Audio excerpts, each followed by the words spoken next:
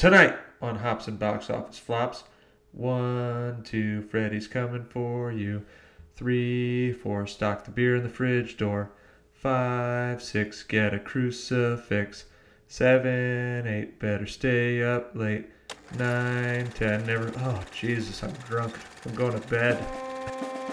Hops and Box Office Flops. A place where we can celebrate the underdog films, the bombs, the disasters, the much maligned movies that have drowned in their infamy. So please sit back, grab a beer, and enjoy the show.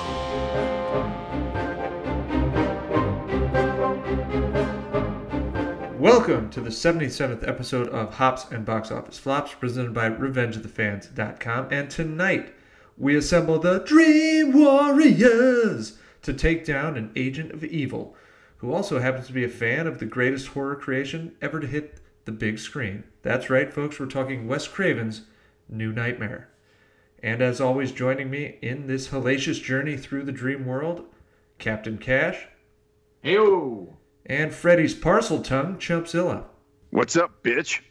Was that a Harry Potter reference? Well, he gets his tongue cut as a snake tongue, so yes. Just checking. New Nightmare is currently available on HBO Max via subscription for free. You can rent it for $3, or you can buy it for $5 on Amazon, which is a killer deal. Slashing prices over at Amazon these days. All right.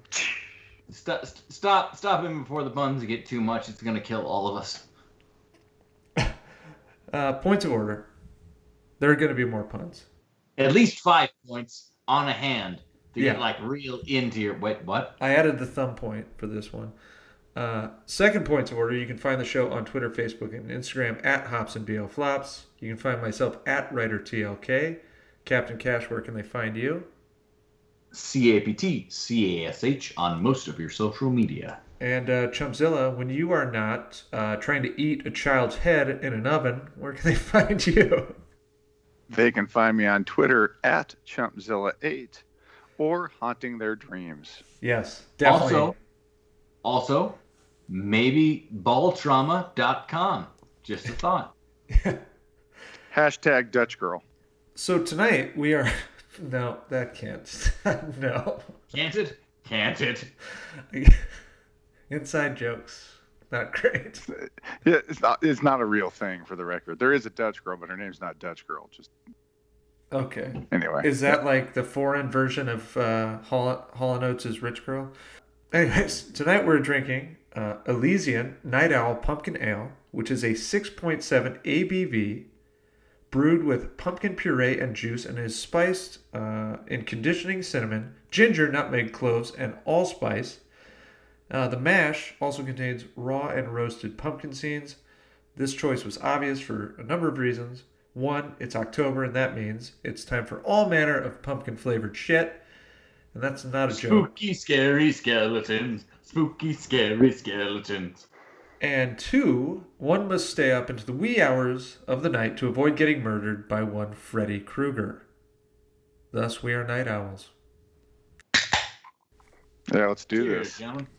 I'll start us off because we always rank the beer as well as say how many beers it takes to get through the movie we have watched. We rank the beer on a scale of 1, 2, 3 bad movies, as in how many bad movies would you be willing to sit through whilst drinking it.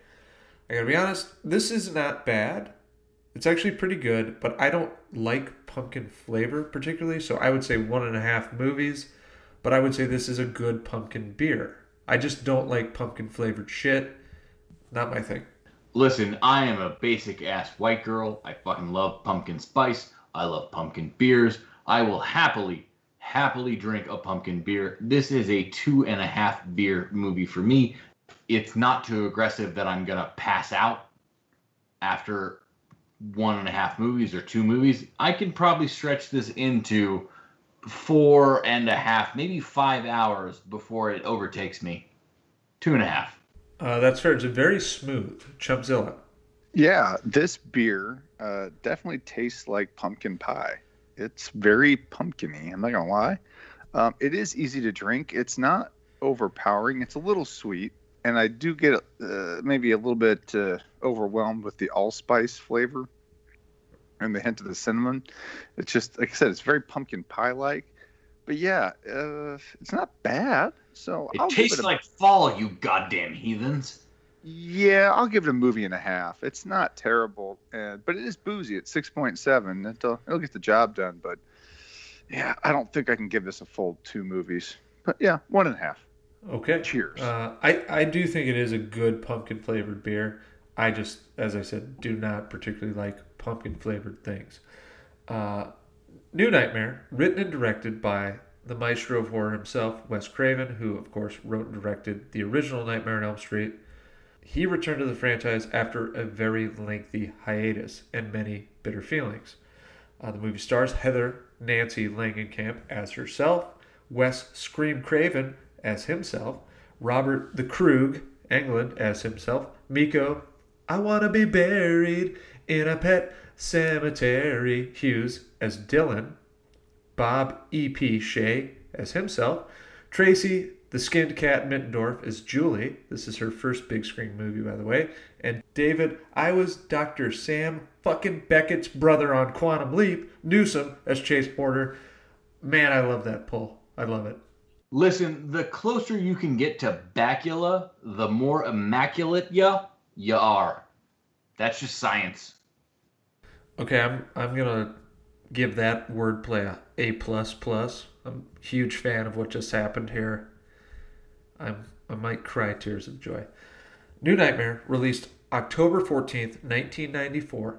It grossed just $19.8 million on a budget around 8. I saw the budget as high as 13. This is the lowest grossing movie of any of the original 7 Nightmare on Elm Street films, and it remains the lowest grossing entry in the franchise, which is utter bullshit. Shame on you moviegoers who preferred funny jokester Freddy to what Craven intended for the character. You guys were all cheering on a child molester. Boo-hoo for you. People like jokes, bitch.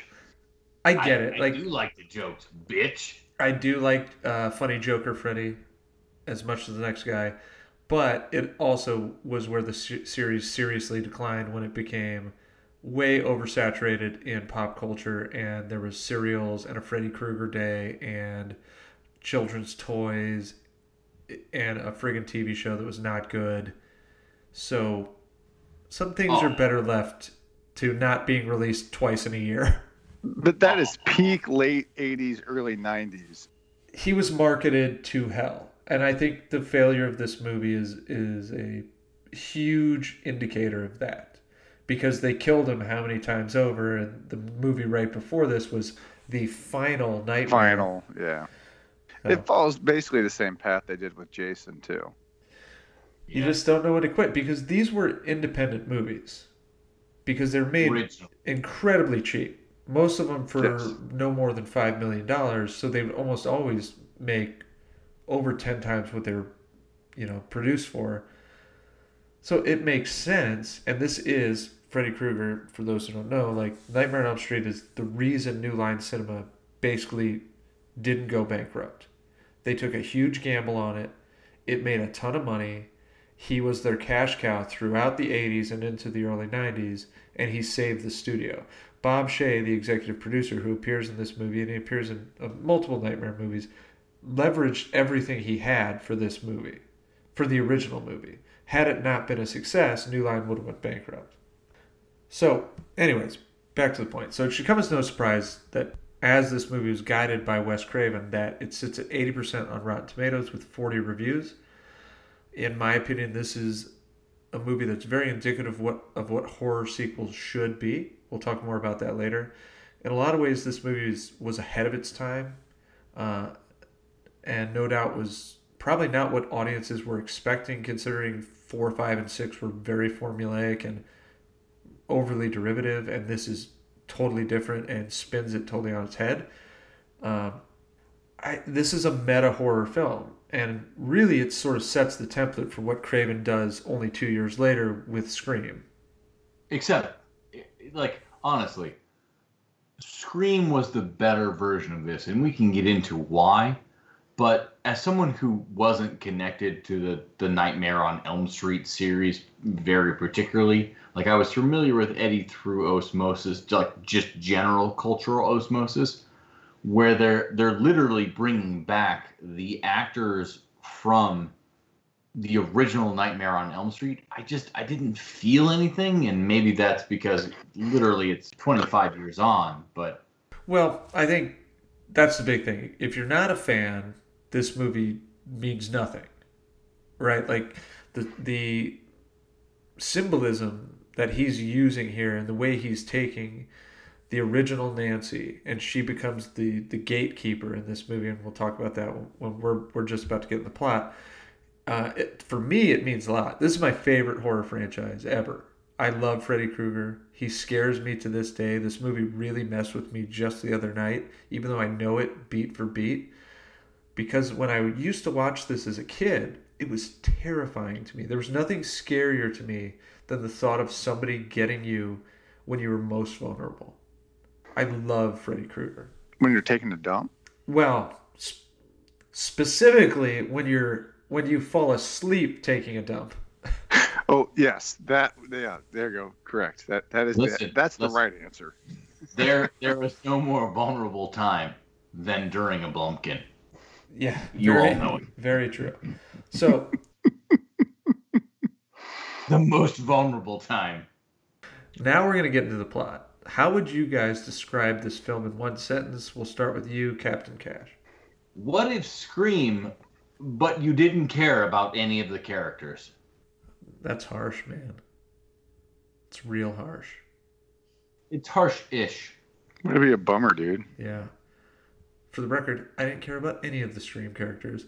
And when Rose McGowan got killed by the garage door, which is literally impossible, the motor would never lift her, I thought it was stupid.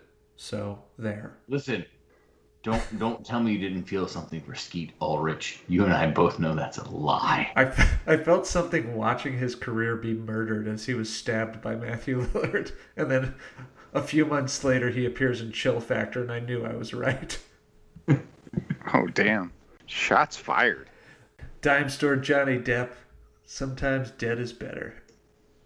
Sometimes dead is better. All right, Chumpzilla, what's your one sentence description?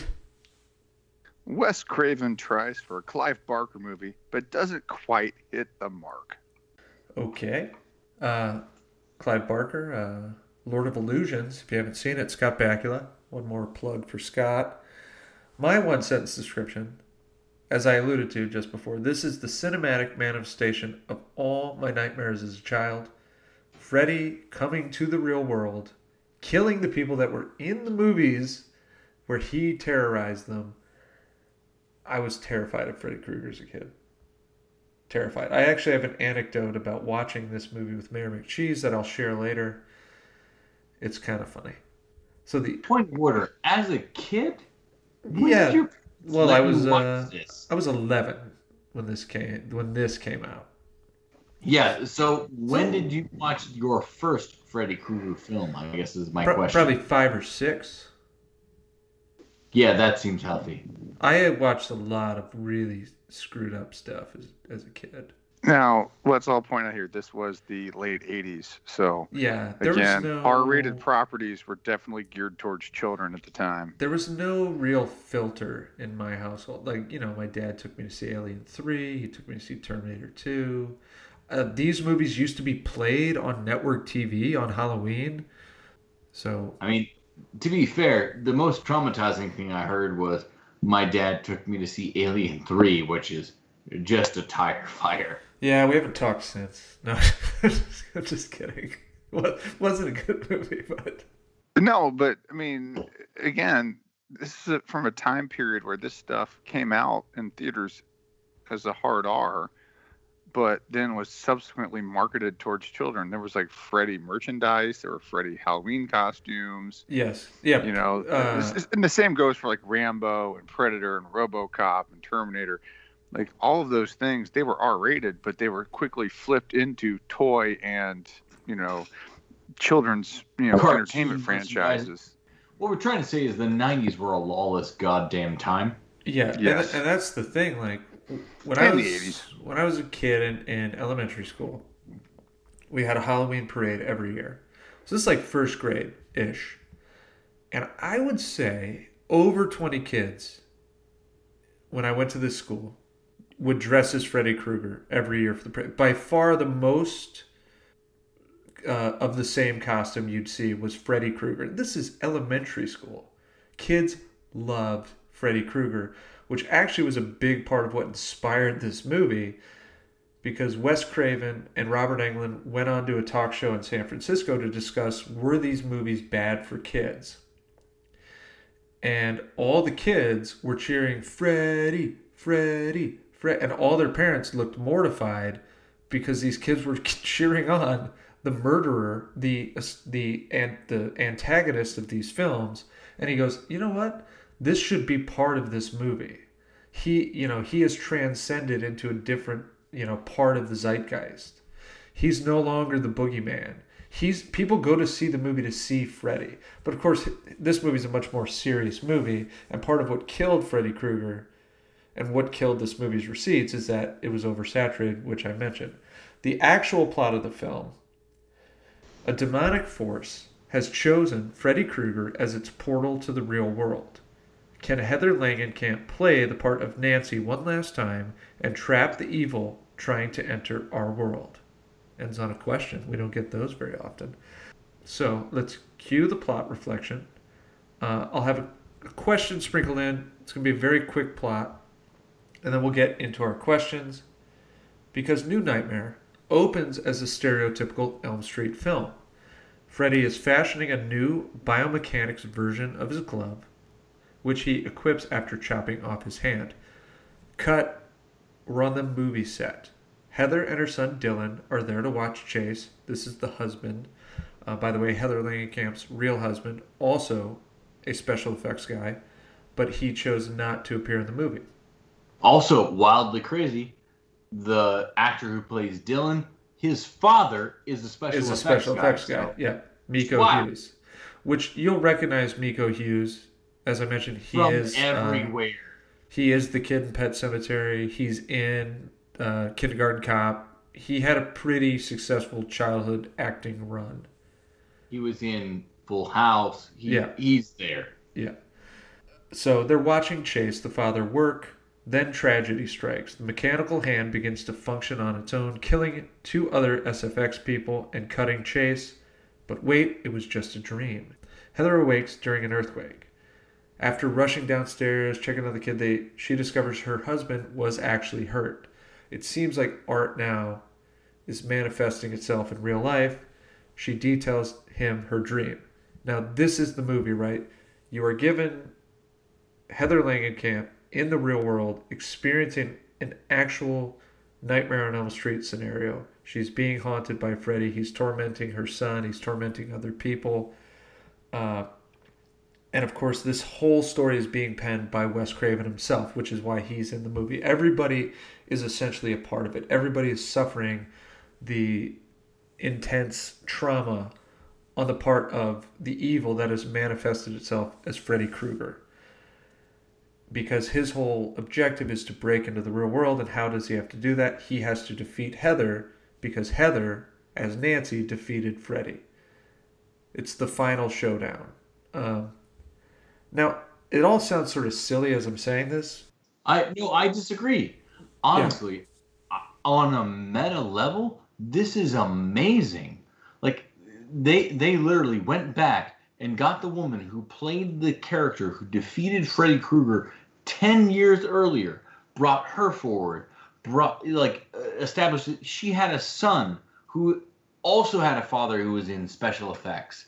And, this film really worked hard to sell the meta level, but where I think it failed is that no one knows that much about how movies were made. At least no one knew how much movies were made in 1994.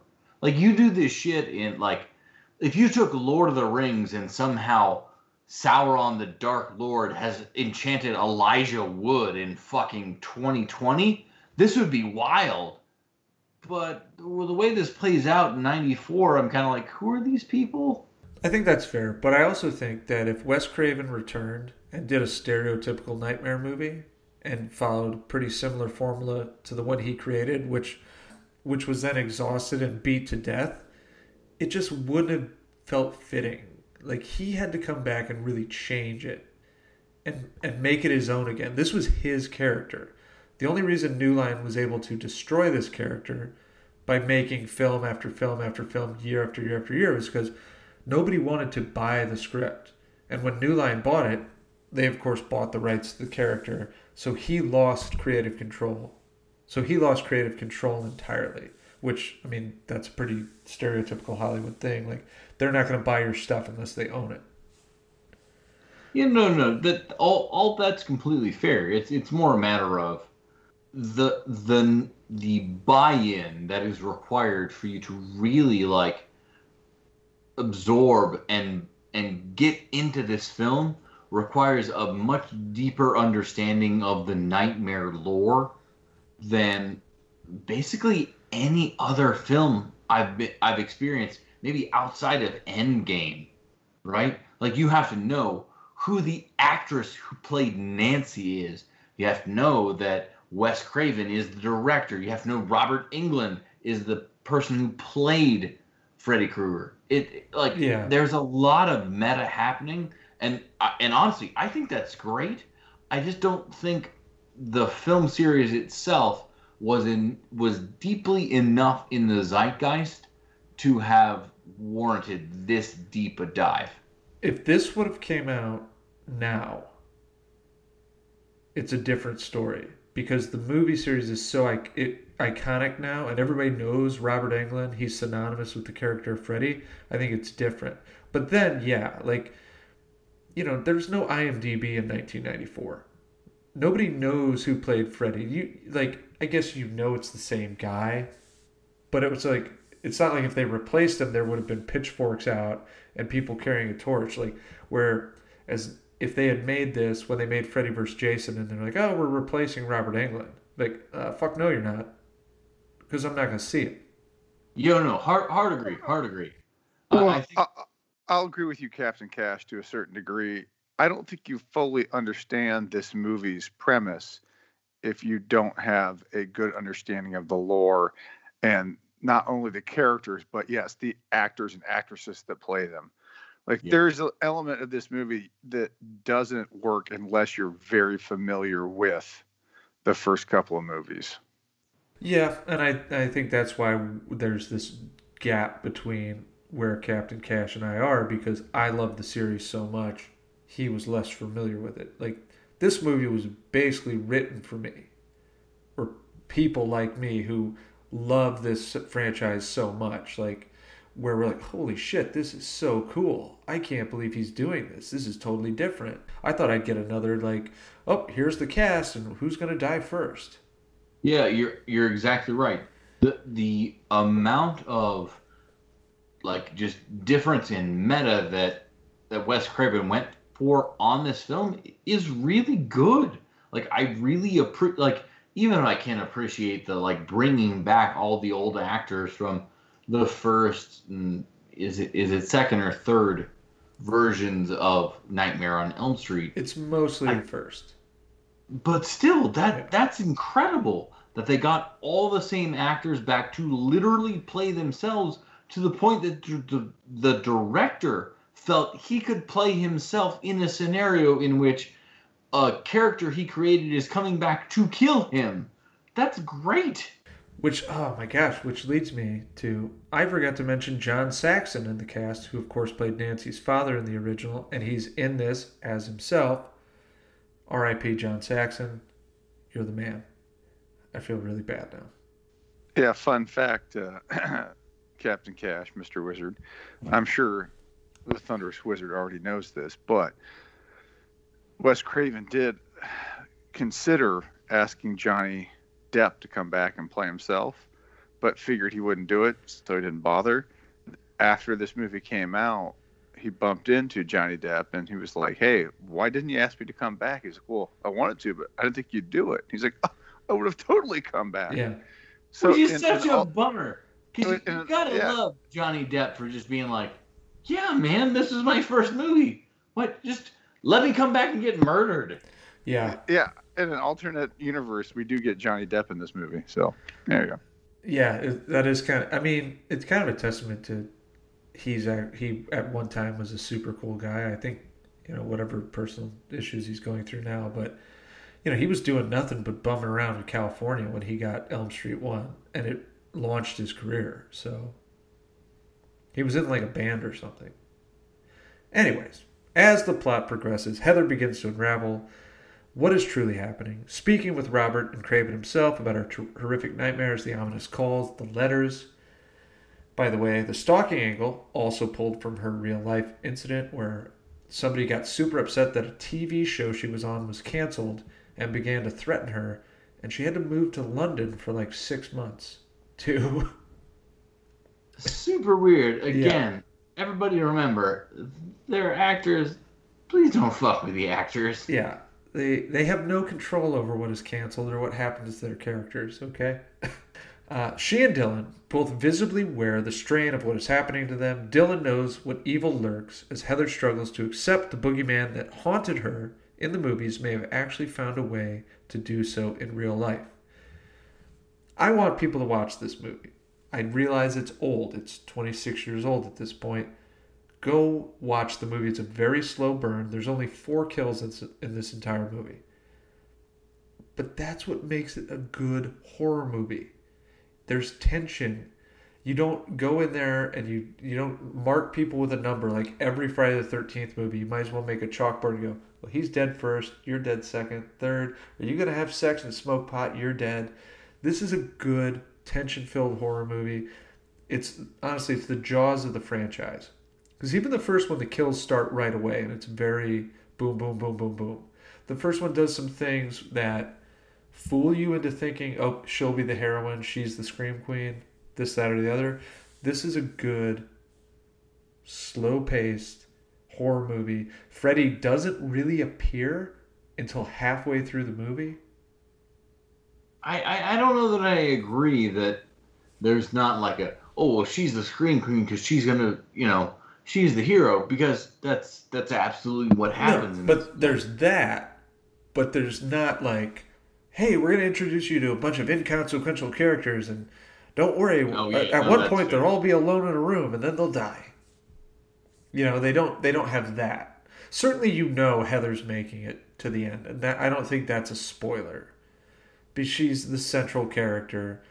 I'll agree she's the POV, but I feel like the more dramatic and bold choice would be to have Freddy kill her and then literally invade what is theoretically our world. But fair enough. I've often thought in my head about writing a Nightmare on Elm Street script and how I could bring him into the real world and how I would do it. And I think there is a lot of validity to that. And they sort of tried it with Elm Street too.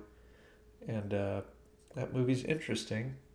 I like it. It's just a weird movie. And there's definitely angles to be explored with that. But they'd already done let's kill off the heroine right away thing with 4 and 5. So it's been like retreaded ground where Patricia Arquette's in Nightmare on Elm Street 3. Her character's in Nightmare on Elm Street 4. She's not, and they kill her immediately. So I see what you're saying, but I think like doing it would have just been like, oh, you've done this shit before. I don't know. Yeah, fair. Now I'm curious. I mean, we've gotten some of your thoughts, Captain Cash. Not so much the Chumpzillas. How many beers do you think, for you, Captain Cash, because you've shared your opinions mostly on the movie, are required to sit through this one? Well, I mean, honestly, this isn't a bad movie by any stretch of the imagination. Like, honestly, I don't know that it's a beer requirement. It's you have to go back and watch Nightmare on Elm Street at least 1, and then Nightmare on Elm Street at least 3 before you jump in here. That's actually a good point. If you've never seen any of them, and you're just listening to this pod, and you're like, oh, well, I've heard of Freddy Krueger, but I've not seen the movies. You don't need to watch 2, 4, 5, or 6. Forget them. Throw them in a dumpster. I'll tell you which ones you can watch if you really want to, but 1 and 3 are absolutely essential before watching this, because 1 and 3 have Heather Langenkamp as Nancy and John Saxon as her father. Those are the essential movies, because those are the ones she's involved in, and this is really the completion of her being the heroine. Agreed.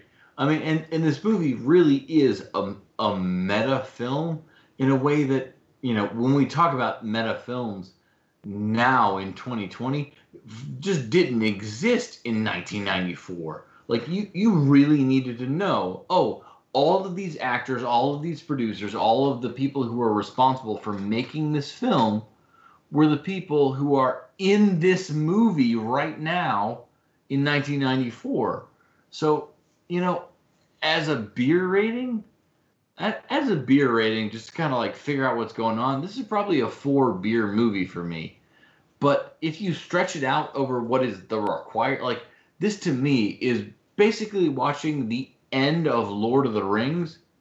So you're asking the audience to watch Return of the King without having watched Fellowship or Two Towers.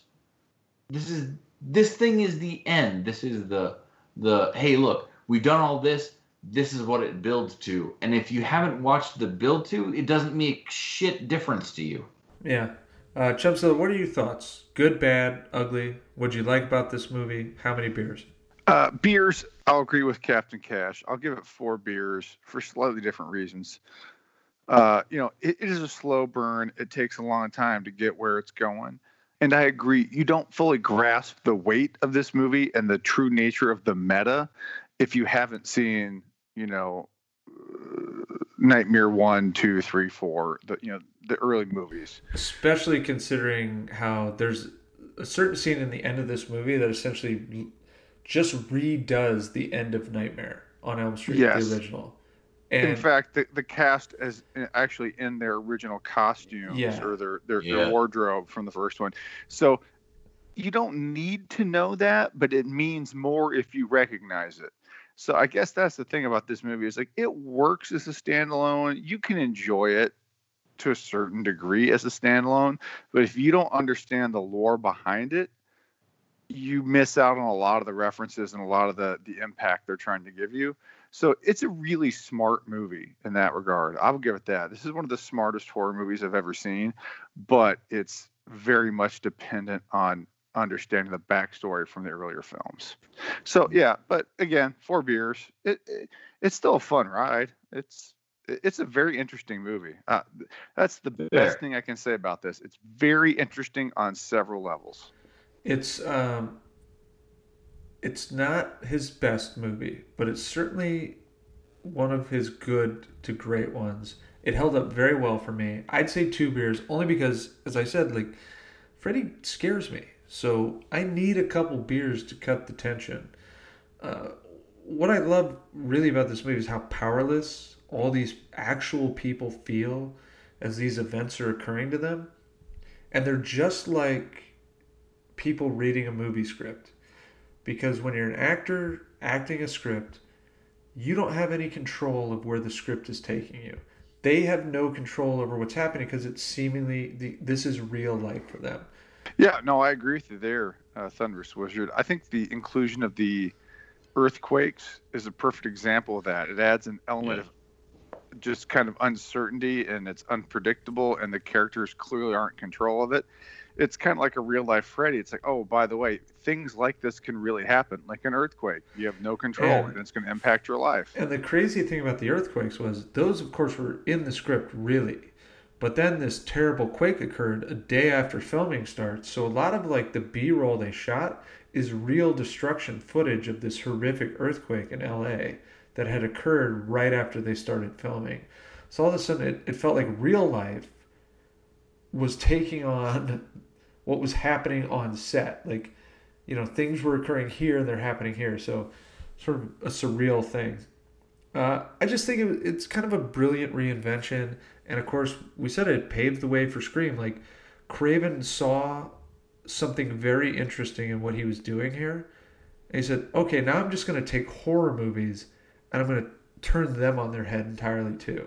I mean, honestly, this film gave this film suffers from the fact that it's giving the meta perspective from the people who are producing the horror versus Scream, which gives the perspective from the people who have watched a shitload of horror movies, which means it's eminently more relatable. That's ultimately the problem with this film. Like, if you're into how movies get made and who's involved with making the movies, yeah, this movie is great. But if you're just some random ass person who doesn't understand any of that and just wants to watch a movie, it's a lot less entertaining. I mean, Scream nailed the whole this is a couple of sickos sort of view of what a horror movie should be. Yeah. But with this blurring the lines of reality and fiction, I don't know if you guys know this, there's not even a title card in this movie. There's no Wes Craven's New Nightmare. That never happens. It shows who made the movie, whatever, and it goes straight into the movie. Which is a subtle thing, but that's sort of to further the point that this is what are we watching here? Like, are we watching a movie, or are we watching some like things happening to somebody? Yep, that is not lost on me, Thunderous Wizard. Yeah, this movie definitely just jumps right into the narrative as, hey, this is real life. This is happening. They make no effort to paint it as, hey, you're entering a fantasy world and here's a new environment. No, it goes straight into reality. And again, I don't think in 1994, I don't think that was appreciated. I don't think it was quite grasped at the time. But yeah, you go back and watch it again. It's very much like, hey, they're trying to lead you into this real world environment, and hey, we're bringing Freddy into the real world. Yeah, completely redesigned Freddy as well. He's not the same Freddy. Like, he looks distinct. The glove is obviously very different. Yeah. And that's my big question for this film. Do you think the redesign works? Because honestly, I'm not sure that it does. Like, I know Wes Craven has said, hey, this is my original vision for Freddy. It's more feral, it's more dark, it's more whatever. But I'm not actually sure it works better than the original Freddy. I feel like you bring, kind of scab-faced, it's a weird gardener's tool, glove hand, killing people. I feel like that works better. I think the glove is worse. I don't. I think I like the design a lot, and I think the design had to be different to work for the story, because it is not actually Freddy. Right. It's somebody monstrous entity. This evil entity channeling Freddy Krueger. So I do like it. I think I like it mostly because of how well the movie is shot, particularly in the way they frame Freddy in a lot of the scenes that you do get him, because he's not in a lot of the movie. But it's obviously not as iconic. So that. And honestly, that to me, that's the detriment, because this movie is trading very heavily on your understanding of, at a bare minimum, 3 of the previous Nightmare on Elm Street films. So to make Freddy look different just seems like a mistake. I will say this. Perhaps what would have been in order, since they do tread very heavily on your nostalgia and understanding of the property, is some sort of transformation at a certain point in the movie. That's fair. A metamorphosis, like where he goes from stereotypical Freddy, who's just not powerful enough to overcome Heather or Nancy, as it were, and he has to shed the skin and become this even more heinous entity. Yeah, because the Freddy in this film is a lot more like skeletal and muscles, and his claw is less a weird glove as more as like a cyborg attachment to his hand. Yeah, it's like a bearskin musculature almost, with claws on every finger. So what I would say here is that poor Freddy falls victim to the standard 90s overhaul for marketing purposes. I don't know. He's never been. He's pretty intimidating in this movie, especially because now we're at my question, which is best scare or slashing of the film. So I guess I'll just kind of kick it off.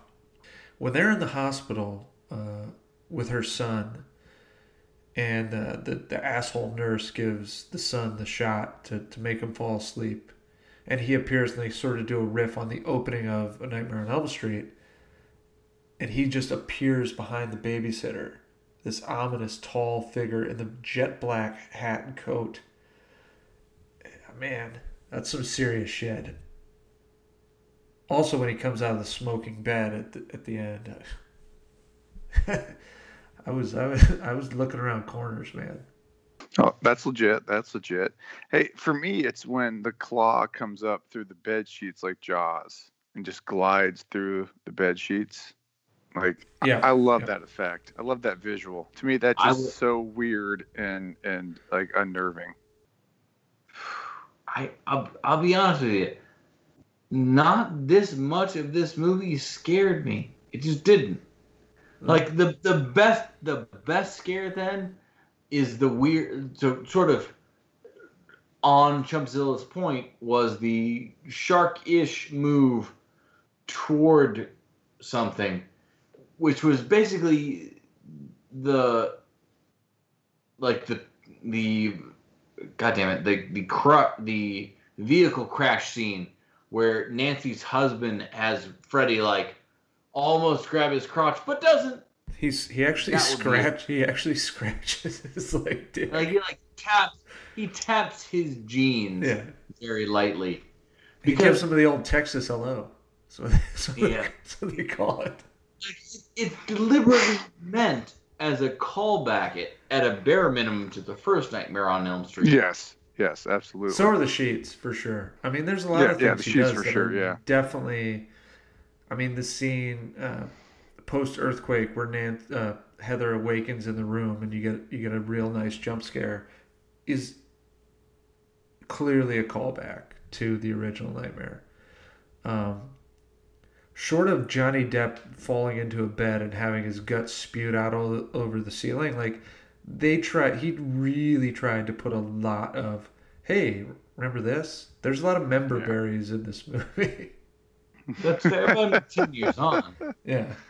Yeah, well, I think that was and that was clearly the point. I think he wanted to get back to that and try to reference it. I don't blame him. I think Wes Craven realized there's a nostalgia factor in play here, and he was trying to capitalize on it. And again, I think he was hitting on something, and he realized that, hey, there's a market for this nostalgia porn, and the meta.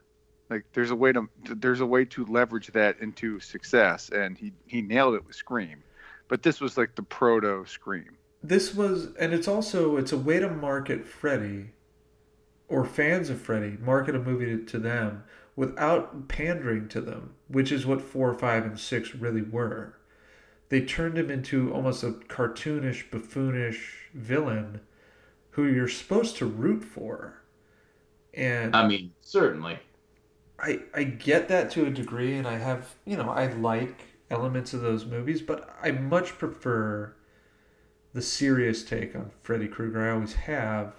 He's haunting your dreams. That's scary to children because you cannot control your dreams.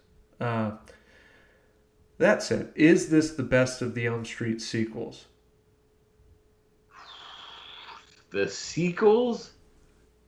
And for the record, you could include Freddy vs. Jason as a sequel. You cannot include the remake, obviously, as a sequel, but you can include 1 through 7 and Freddy vs. Jason. I mean, it's a tough call because so much of this is predicated on my understanding of the previous Nightmare films. So, is it maybe the best sequel? You know what? Yes. Because I need to know what happened in the previous films to really appreciate this film in a way that isn't true of most sequels. And yet, but at the same time, it's also the most required sequel, if that makes sense. It's a bookend, for sure. And I think it is the best because it's the most closely. Well, that's tough. 3 and this are the 2 best. Having watched this the most recently, I guess I would choose this. But 3 is a really good Nightmare on Elm Street sequel. It also has Larry Fishburne in it, which is a huge plus. Yeah, listen. Every time Larry Fishburne wants to be a thing, that's at least a half star on that film. Yeah, and 3 is actually a good movie too. So I would say this is the best Nightmare sequel. I think only because it reinvented what Nightmare on Elm Street was while keeping faithful to what Nightmare on Elm Street was. And that's what sequels to me should be. Yes, they can be a continuation of things, but horror movies never are continuations because horror movies always kill the villain. So you have to find a way to make them different and unique, and this movie is that. So I would say yes, it is. Chumpzilla. Well, I would say that Nightmare 4, which was that the Dream Master, has a weird place in my nostalgia heart. Don't do this. Well, don't do this, Chumpzilla. Don't bring a Rennie Harlan movie as your top sequel. Yeah, no, I really enjoyed that one as a kid because I watched these as a kid. But I think 3 is probably actually my favorite sequel in hindsight. Okay, thank God you redeemed that. Yeah, but I know you hate 4, but 4 for whatever reason, like that one really, as a kid, I saw that a bunch. But 3's better, and this is a really interesting movie. And I saw this as a kid, and I did not get it. I think that's probably the biggest sin I can give this movie is the fact that it's not straightforward enough that you can like understand it without some like additional context. Yeah. Like if you don't know what you're stepping into with this movie, you don't quite get A New Nightmare. So as a kid, I was like, what the fuck is this? I know Freddy. I sort of get it. They know Freddy, so I got there's a connection to their past, but I didn't really make that connection to the first movie, like as a kid. So sadly, I didn't understand the genius of the movie at the time. But now, watching it, I understand. Like, okay, this was actually a really smart movie. They were going for a high concept, and it's tough to get. So yeah, retrospectively, this is actually one of the better sequels. But for me, it's still 3 and 4 were the ones I loved as a kid. So that makes sense. I'll leave it there. And to be fair, I mean, I shit on 4, and I always will. It's still a lot better than the ones that came after it, and 3 is better than 4. 3 it's legitimately good. And to your point about not getting it, like when I rented this, and here's the anecdote about my psychotic sister and Mayor McCheese. We rented this for my 11th birthday. It was on, we went to a Blockbuster because those were things, and there was VHSs and whatnot. So we rent this movie, and it's right at the scene where the glove is coming through the sheets, but we don't know that yet.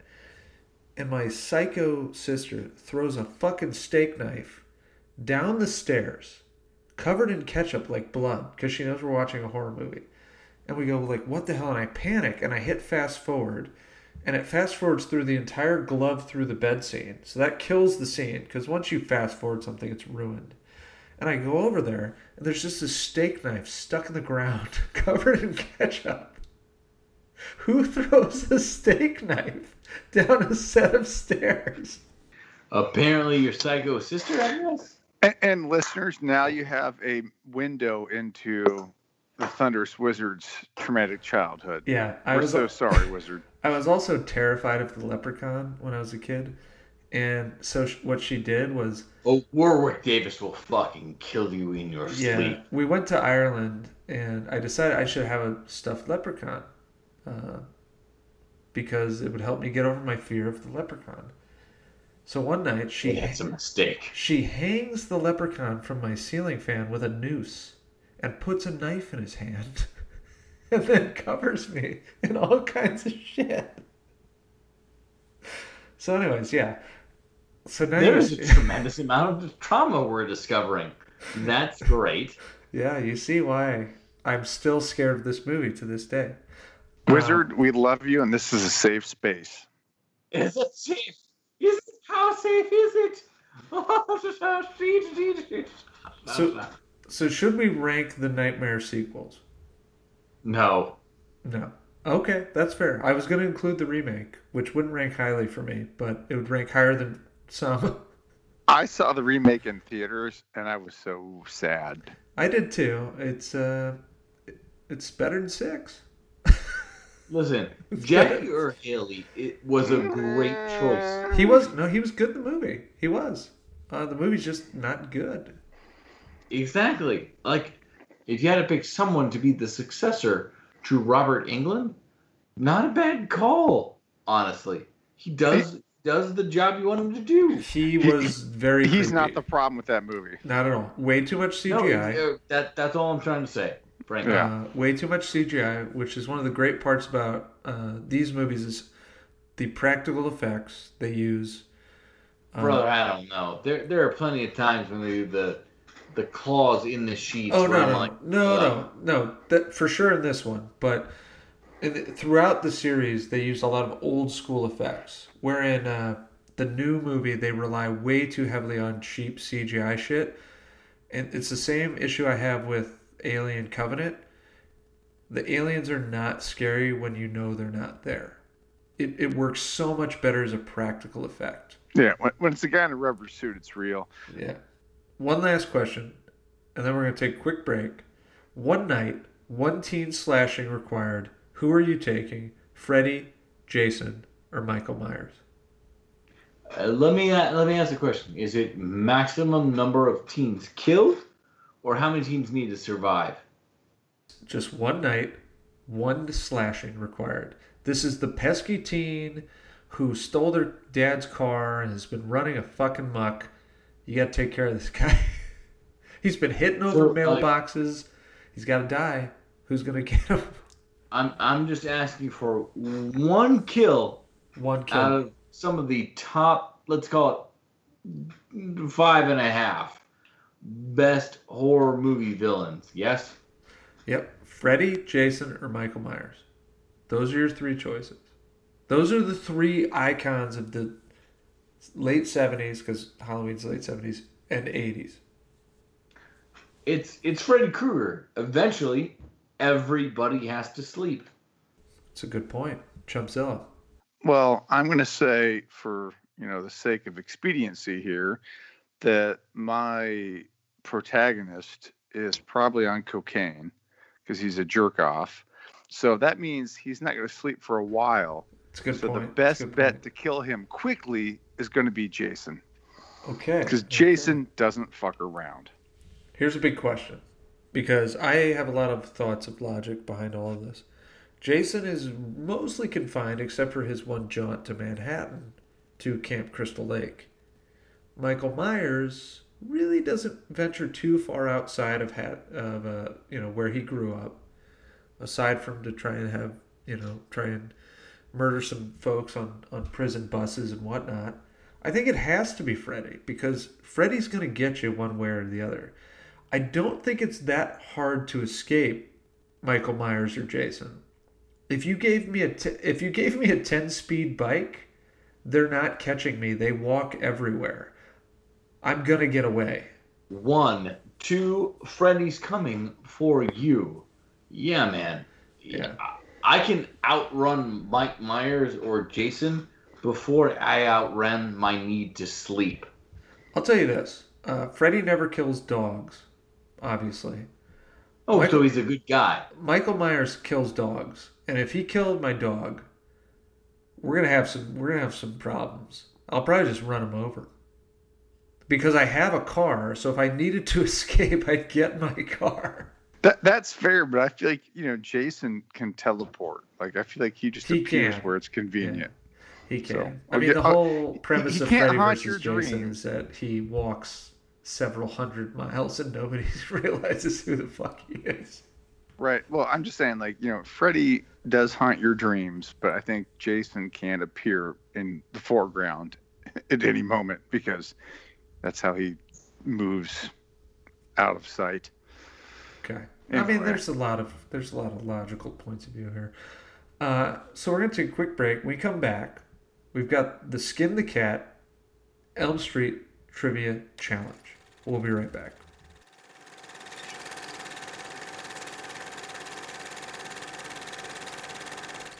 Hello and welcome back to Hops and Box Office Flops. This is our Wes Craven's New Nightmare episode, which kicks off our Flops That Go Bump in the Night series for October. And we are about to do the Skin the Cat Nightmare on Elm Street Trivia Challenge. The concept is simple, multiple choice questions. I have a couple bonus questions sprinkled in here as well to chime in honor of Dokken, who wrote one of the great 80s ballads of all time that is directly tied to the Nightmare on Elm Street series. Just say, I'm a dream warrior. Nightmare on Elm Street 3. It's fantastic. There's a music video. Go watch it. I'll post it to the social at Hops and BO Flops. Are you two gentlemen ready?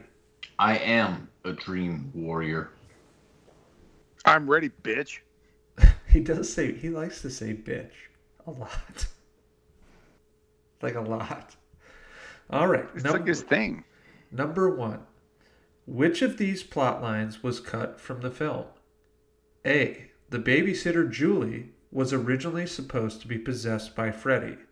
She would have been the one making the phone calls and sending the notes in the mail. B.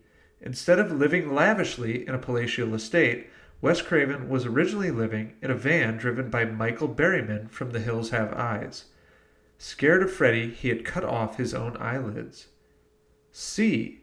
Robert Englund didn't just disappear at some point in the movie.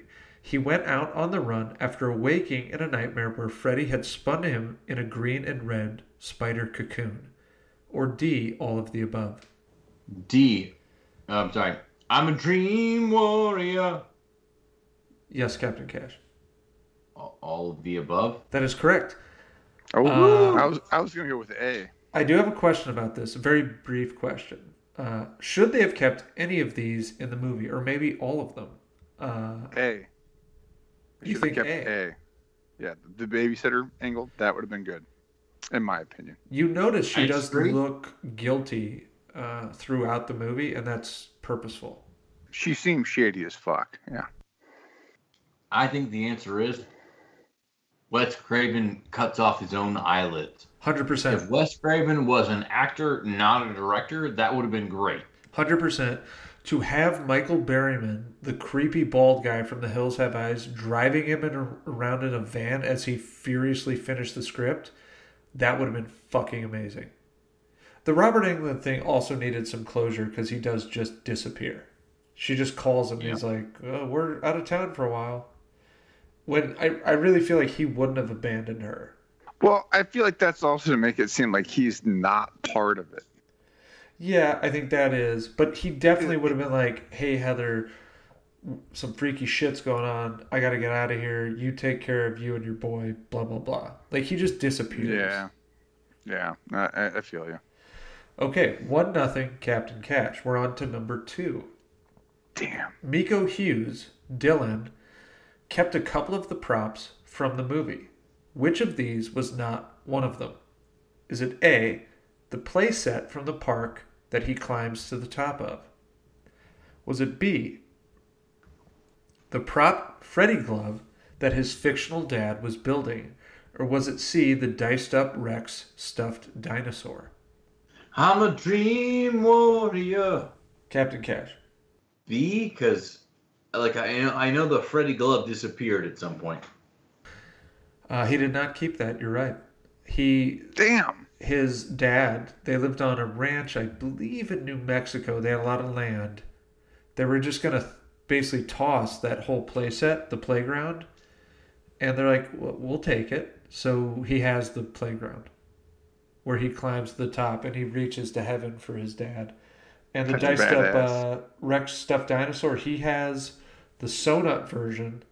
And Wes Craven, God rest his soul, had kept the sliced version. So, Wow. yeah. Number 3, you're down 2-0, but you've got some time here. And you have some bonus questions to go, Chumpzilla. Sweet. Number 3, the original Nightmare on Elm Street and New Nightmare were both written and directed by Wes Craven, the maestro of horror. He only lent his writing talents to one other film in the series. Which of these was it? Was it A, Nightmare on Elm Street 2, Freddy's Revenge, B. Nightmare on Elm Street 3, The Dream Warriors. C. Nightmare on Elm Street 6, Freddy's Dead, The Final Nightmare. Or D. Freddy vs. Jason. I'm a dream warrior. It's Captain Cash again. It's gonna be Dream Warriors number 3. That is Yeah. correct. Damn. You told us that at the beginning of the pod. I didn't tell you. I did say it was the second. It was one of the better sequels, and that Now kind you of mentioned gave it away. it was the other one that he wrote. Damn it. Yarp. Did I mention that? Yeah. Oh, Damn. I should have got that one. So, anyways, New Nightmare was the original concept he pitched for number 3. Makes a little bit more sense. Also, in Freddy's Revenge number 2, they shot scenes with a different actor as Freddy. They replaced Robert Englund, and the guy was so bad, they're like, no, we can't do this. We nearly didn't have Robert Englund as what we know Freddy today. That would have been disastrous. Just disastrous. Agreed. Which is also what makes Freddy the Hard best, agree. because it's always Robert Englund, whereas Jason's played by multiple people, Michael Myers played by multiple people. You know, this is Freddy. So there is a bonus here. This can get This you. is Freddy, bitch. Yeah, this can get you back in the game. Can you name the other famous director to have a writing credit on Nightmare on Elm Street 3? And I'll give you a hint. He directed a movie we frequently talk about, starring Captain Cash's doppelganger, Thomas Jane. We mention it all the time on this spot. It's The Mist, but I don't know who it is. It is The Mist. Who directed The Mist? I can give you another hint if necessary. Please. I'll take one. He directed The Green Mile. I mean, Stephen King is the writer, but not the director. I got nothing. Okay, he ushered Walking Dead to television before leaving the show after the first season. Norman Reedus. His name is Frank. Oh, Castle. I'm a dream warrior. Captain Cash. Frank Darabont. God Frank- damn. yep. Ouch. So most of Dream Warrior's that? script is Frank Darabont's and another writer's. They threw away the majority of Wes Craven's script, but about 30% of it remained, and Frank Darabont and another, his writing partner at the time. This movie launched this franchise launched a lot of careers. Pretty interesting. Yeah. So you're down 4-0. There's actually 4 points remaining, so you haven't lost yet. Oh my God. Four Thanks. questions? God. Yeah. So Chumzilla, as you mentioned, Johnny Depp would have returned if he had been asked. Yes. They didn't ask, but multiple former Elm Street victims of Freddy did appear in New Nightmare. Obviously, John Saxon is one of them. He's not on this list. Can you name who it was at the funeral scene? Was it A, Tuesday Knight, who played Kristen in The Dream Master? That's Nightmare on Elm Street 4. Was it B, Patricia Arquette, who played Kristen in The Dream Warriors? Nightmare on Elm Street 3. Was it Amanda Weiss, who played Tina in the original movie? Or was it Ronnie Blakely, who played Marge Thompson, Nancy's mom, in the original? I'm A dream warrior. Damn. Captain Cash. Was it Patricia Arquette? Incorrect. I'm a dream warrior. I think it's C. Amanda Weiss. You're also incorrect. Fuck. It is Tuesday Knight, who played Kristen. She replaced Patricia Arquette and dies. That was my second guess. In the beach scene where Freddy then puts on a pair of sunglasses. But, bonus question. So you can still tie if you get this bonus question. Yeah, I can. There was another member of the original cast at the funeral. Oh. Who was it? I'll give you a hint. They die second in A Nightmare on Elm Street. They die second. Obviously, Amanda Weiss dies first. She's killed in the bedroom. Somebody's there to witness it, be accused of murdering her. Who dies second? I'll take it if you get just the character name. We need multiple choice. Let's go. Okay, so dies second. Johnny Depp is Glenn. He's not in the movie, so not him. Well, he's in the original movie. Or Nick Corey as Rod. Nick Corey as Rod. Chime in, Chumpzilla. Is it Johnny Depp? Warrior? Is it Nick Corey as Rod? Correct. And Nick Corey was actually not Italian, as the character Rod was portrayed. His name is actually Sue Garcia, but it wasn't as popular to have a Hispanic actor in a movie in 1984. So his agent said, "You got to change your name." So there you go. He was in the funeral scene. What you're trying to tell me is he's Italian or some kind of Spanish. Yeah. So racism. Technically, the game is over, but I like the rest of the questions, so we'll ask them. And yeah, please. You know what, Chumpzilla? I'm gonna lower the 5-point basket for the last question. So thank you. I appreciate it. It's like Rock and Jock basketball. Yeah, I want to hit the 30-point Rock and Jock. Currently you're down 5-0. Oh, so it's a 7-point basket. Number 5. Speaking of Johnny Depp, obviously he didn't come back. He was not the original choice to play Glenn. He didn't exactly fit the bill of a tall, muscular, blonde jock. Who was the original choice? Was it A, Patrick Swayze? Was it B, Emilio Estevez? Was it C, Charlie Sheen? Or was it D, Billy Zabka? Wait, who's Billy Zabka? The Karate Kid, dude. Johnny Lawrence. Wait, Billy Zane? Billy Zabka. Not Billy Zane. Wait, but the Karate Kid's... that's not the Karate Kid. He's Johnny in the Lawrence. Karate Kid. He's in the principal antagonist. He's the bully. Yes, he was the bully in 3 great 80s movies. Ralph Macchio, lay off. I can repeat those choices. I'm a Dream Warrior. I'm going to say Blonde Jock. That sounds like Karate Kid. It's not Billy Zabka. That's incorrect. Damn. Your remaining choices, Captain Cash, are Patrick Swayze, Emilio Estevez, or Charlie Sheen. Listen. In my heart, I want to give it to Swayze. But in the rest of my body, Emilio! Also incorrect. Charlie Sheen! It is Charlie Sheen. I'm going to give you the point. So now you're down 5-1.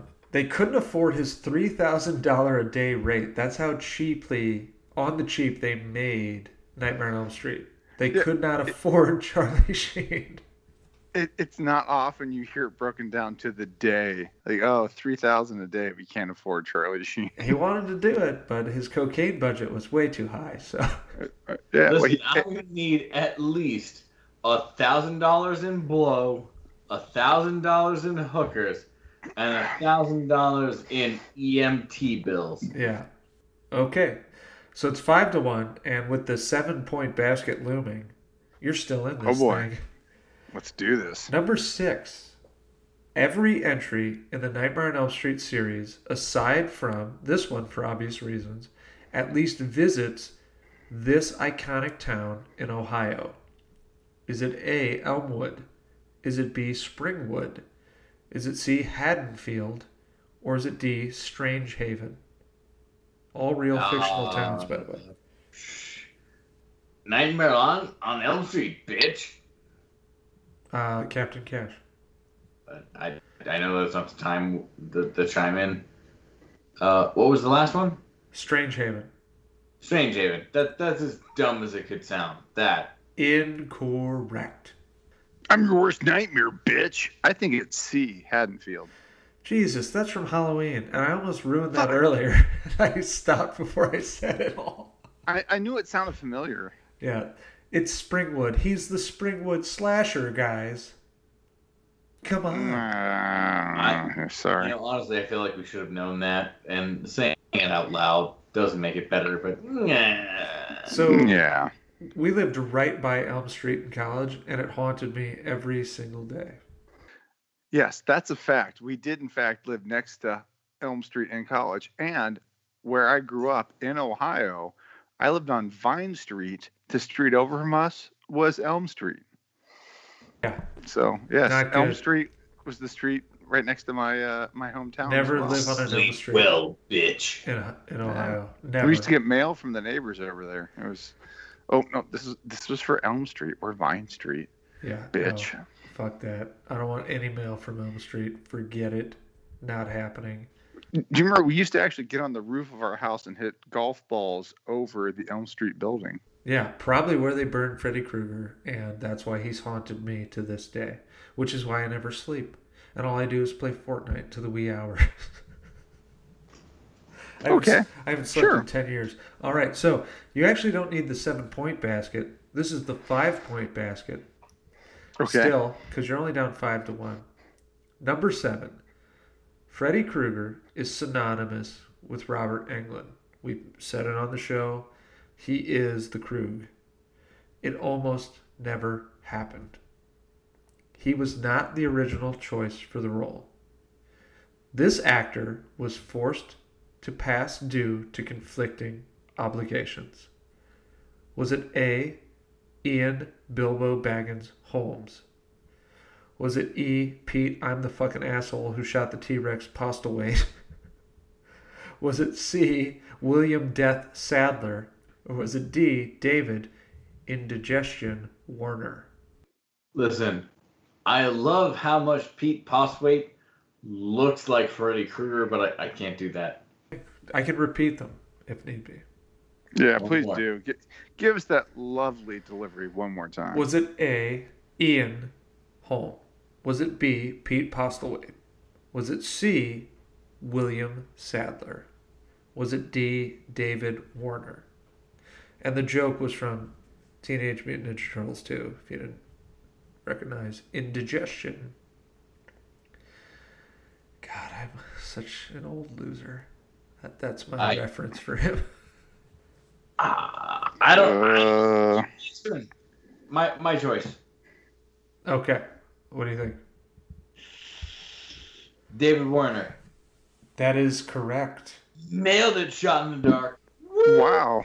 I think he got cold feet because there's actually photos of him that still exist in the original makeup, which I'll post again to the social along with Dream Warriors. And if you want the Fat Boys rap song that they did about Freddy, I'll post that too. Please do. As I told you, he was ridiculously popular. So, Captain Cash, you are the winner. This is really exciting. Very, very exciting stuff. You have won. Fuck, we didn't even mention this.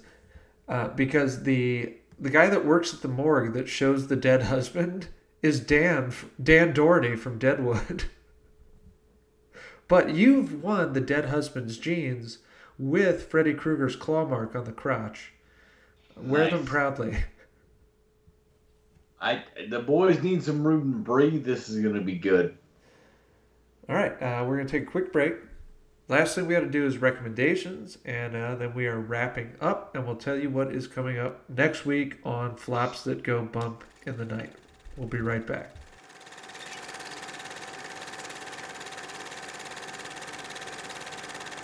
Hello, and welcome back to Hops and Box Office Flops, presented by RevengeOfTheFans.com. We are wrapping up our Wes Craven's New Nightmare episode with some recommendations, and then leading into what we are doing next week. Captain Cash, why don't you kick us off for recommendations? I'm gonna give it to the best over-the-top meta horror film ever, Cabin in the Woods. This film has Chris Hemsworth. It's got the guy, like it's a great continuation of this sort of weird tropey idea of what if horror had to exist in the real world. It's on HBO Max. My wife and I watched, like, it came out 10 years ago, so it's doing nothing new. But my wife and I watched it for the first time about a month and a half ago. Watch that movie, you ain't seen it yet. It's great. It's very entertaining.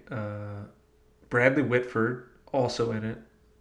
There's some other people you'll recognize along with Chris Hemsworth, but it takes so many cool, iconic things in horror like the creature from the Black Lagoon, although I don't think they call him that, but like the Wolfman. Mermaid. Yeah, this, that, or the other. And the visuals are very interesting in it. It's a cool movie. You'll enjoy it. Chumpzilla, your recommendation. I am going to recommend my favorite Wes Craven movie, and that would be 1982's. What? Shocker. Have you ever seen Shocker? It's not good. Shocker's a movie with the guy that directed Friday Night Lights, Peter Berg. And essentially, a killer on death row is electrocuted to death, but then, lives through electricity. It's terrible. And he possesses people through the electricity. It's shitty. Terrible. It's shitty, Freddy Krueger. I'm sorry. You continue. Again, I'm going to recommend my favorite Wes Craven movie, and that is 1982's Swamp Thing. That's right, folks. Wes Craven wrote and directed 1982's Swamp Thing. It was an R-rated movie starring Dick Durock as Swamp Thing, who went on to play it in the sequel, which led directly to the TV series on USA Network that was slightly well received. But I enjoyed the Swamp Thing movies as a kid, and I'd recommend watching them because they're a lot of fun. And I have no idea where you can find those, so good luck. They've got to be on HBO now. Probably, maybe. I don't know. I think they own all that shit. I swear I've come across it recently. Anyways. I know they're about to get Harley Quinn season 3. Yeah. Well, God damn it. They're getting all the shows now, so. Yeah. Anyway. Swamp Thing. My recommendations for this week are twofold. One is very obvious. It's Never Sleep Again, The Elm Street Legacy. It's a 4-hour documentary chronicling the franchise.